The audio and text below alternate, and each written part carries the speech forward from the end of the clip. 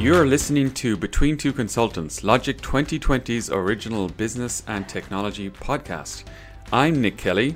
And I'm Ethan Silvers. We're two consultants who talk to super smart people about the latest trends in technology and business. And on this episode, we're going to be talking about the customer journey and how it has changed in the era of COVID. We are very fortunate to have Heather with us. And Heather, could I ask you for a quick introduction, and what does the customer journey mean to you?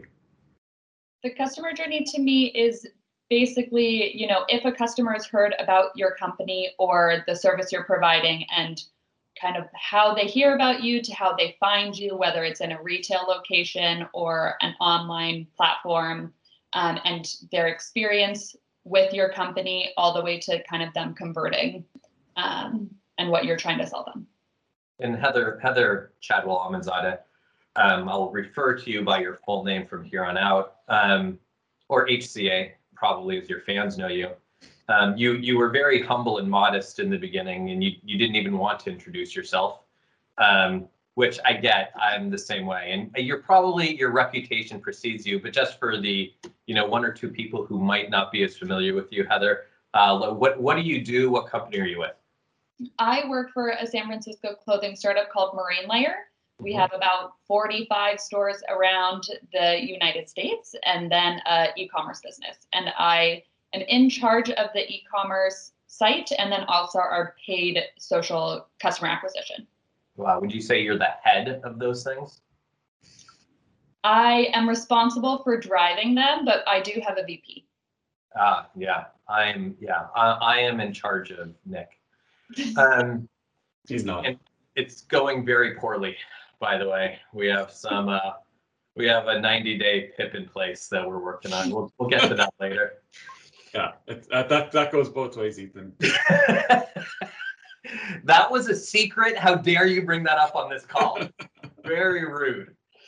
All right. So one of the things that we're very interested in now that you've talked about what is a customer journey, and as we know, we're talking about customer journey on this and how COVID has impacted different retailers. So maybe you could give us an example of Marine Layer before the pandemic versus what you're doing now and what it looks like into the future. Yeah, so what we're doing is not totally different. I feel like we still stand for the same stuff, but whether kind of the different channels, there is more pressure certain places. So before the pandemic, our business was more focused on brick and mortar and having more people go to our stores. And then when the pandemic hit and we did have to shut our stores, it put more pressure on our website to kind of get those customers and really push our product and our storytelling forward. And just making sure that all of our touch points on the site, that the customer would understand who we are and what we stand for, no matter where they are. So like what our homepage looks like, what our product page looks like, what are we trying to communicate to our customer in order for them to make an educated purchase from us. Was there anything that was more challenging as you were in this brick and mortar and people could come in and they could feel and they could see and like it was very clear what they were getting? What was that for you, like in terms of, hey, the customer journey is now not just doing this, it's doing that. How do we make, like, were you trying to recreate the retail experience or was there a different view that you were coming from? I think you can't totally recreate it online, but you can adapt to doing it better online. So yeah, you're right. In stores, the customer can feel things. So like we stand for the softest shirt.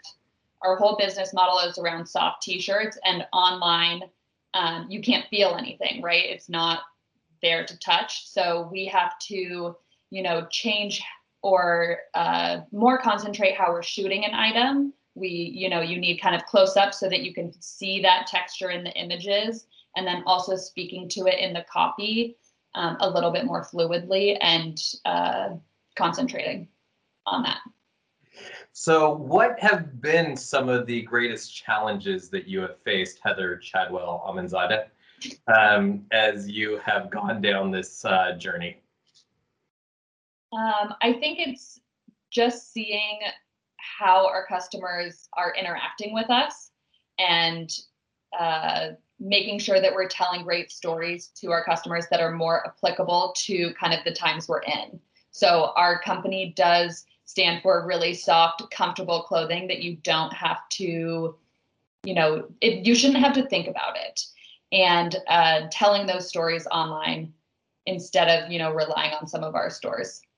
We got a couple other things to go through. Nick, was there anything that you wanted to talk more about with Heather Chadwell-Amanzadeh? Yeah, I one thing, Heather, I saw a trend maybe a few years ago, and I just want to see, is AR, VR, does that feature at all now in the customer journey, or is it on the roadmap, or had you explored that already and maybe it wasn't useful to you, or just be curious to hear how maybe using some of those technologies might shift with the COVID era. For sure. I think it's easier for larger brands to have like those bells and whistles. But I feel like some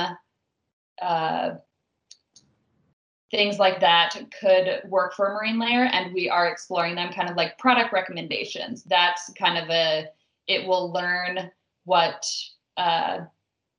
different shopping patterns are and what people are liking and kind of suggest them to other customers.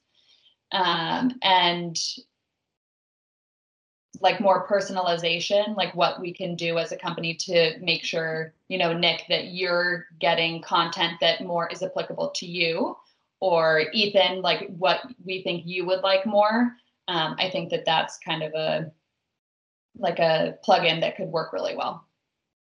In terms of the customer journey, how is social media used? How is it incorporated for the customer journey? That's actually a very interesting one, because I feel like it continues to get more and more difficult with kind of the different privacy policies and transparency stuff that's happening right now. But that was actually one of the things that I feel like it's not something like fun per se, but it will kind of shape e-commerce brands going forward, is the iOS update around transparency and tracking, and having to, like, when it does go into play, it'll have you either like accept or deny being able to have Instagram and Facebook track you, like any app that you open. And if you opt out of it, the companies aren't going to be able to kind of learn from your shopping behavior and see how you're shopping, so they won't be able to give you as personalized content. But it's going to be different ways that companies kind of figure out ways around it, or like still how to give their customer the best experience possible. Yeah, I have an active MySpace account. You're one of the tens of people still using MySpace, presumably. Dozens. That's right. I just don't know when it's going to come back. It could be any day. It's like bell bottoms. They were out for a while. They came back. And it's the same thing with MySpace. It'll happen. It's all cyclical.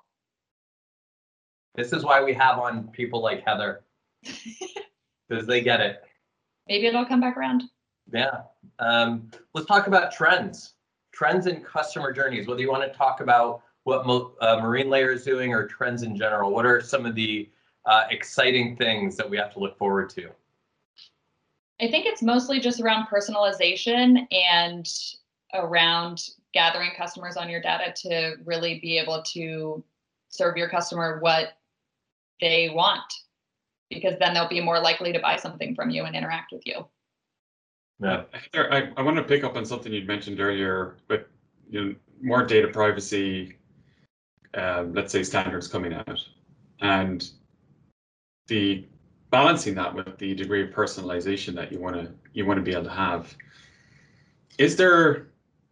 Do you see any very obvious solutions, or is it more of a we have to figure this out, maybe using more data, using more analytics to see how we can get that degree of insight into the customer to still have a level of personalization while still respecting the new standards around data privacy? Yeah, I think that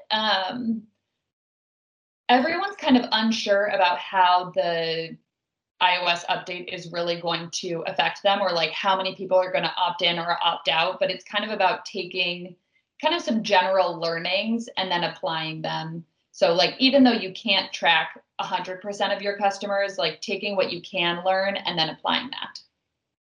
So would that, to a degree, be using, you probably have a bunch of predefined personas you have about your customers, and then maybe making some inferences from that on their behavior?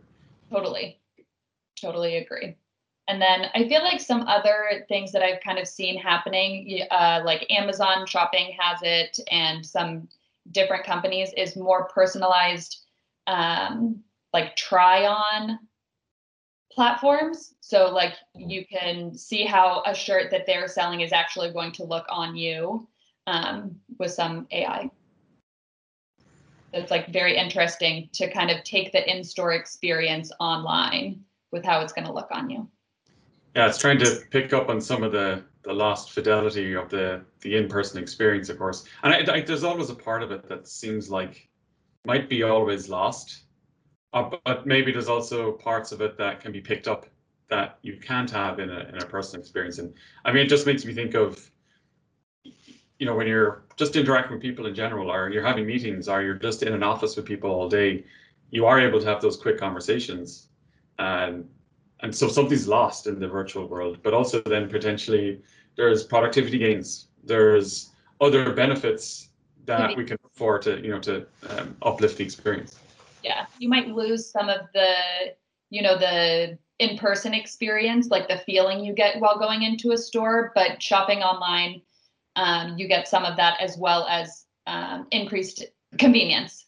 So like you don't have to set across, 2 hours to drive somewhere to go into the store. You can shop in the comfort of your own home 24 hours a day, and kind of get that convenience factor.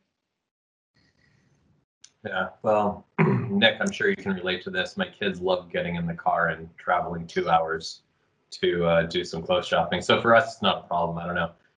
And I mean, my kids are not on a PIP. I don't know about your kids. I would continually have them on a BIP, and I would encourage a very formal process around Yeah. that. Yeah, my kids are on an 18-year PIP.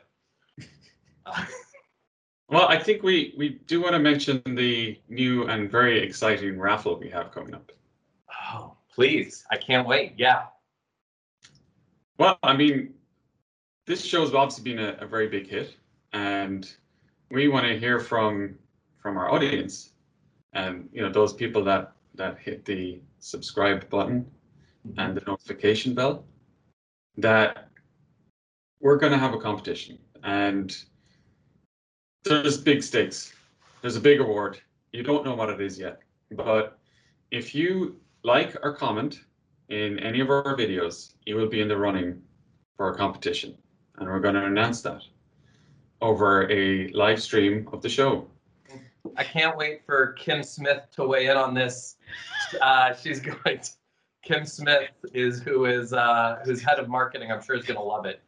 I think we're at the end. Really want to thank Heather Chadwell Amanzadeh for joining us. Nick, anything else?